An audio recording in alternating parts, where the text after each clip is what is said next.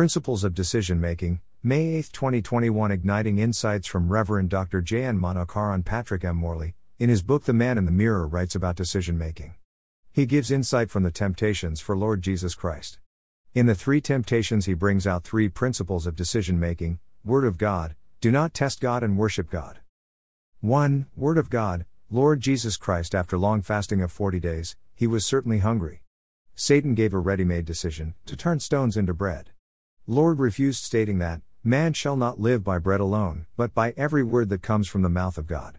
Deuteronomy 8:3, Matthew 4:4. Any decision that does not conform to biblical principles, will of God and attributes of God will lead to sin. 2. Do not test God. Satan quotes from Psalm 91 and asked Lord to jump from the pinnacle of the temple like a stuntman, presuming angels will hold him before he falls. Sadly, many preachers quote scriptures out of context. Lord refused to test God with silly presumption. Promises taken out of context, considering presumption as faith, are in fact testing God. Without understanding God's will, work, and word, we can jump to foolish conclusions and act on presumption or superstitions or cravings or greed. 3. Worship God by decisions. All decisions should be for the glory of God.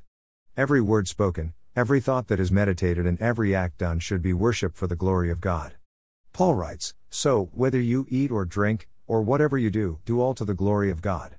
I Corinthians 10:31, even everyday habitual actions like eating breakfast or drinking water should be for the glory of God. If so, how important are other decisions that affects us and others spiritually, financially, morally, ethically, emotionally, relationally, and physically? Life is filled with decisions. Our decisions declare who we are. There could be God-honoring decisions or Satan-honoring decisions. Do I follow the model of Lord Jesus Christ in making decisions?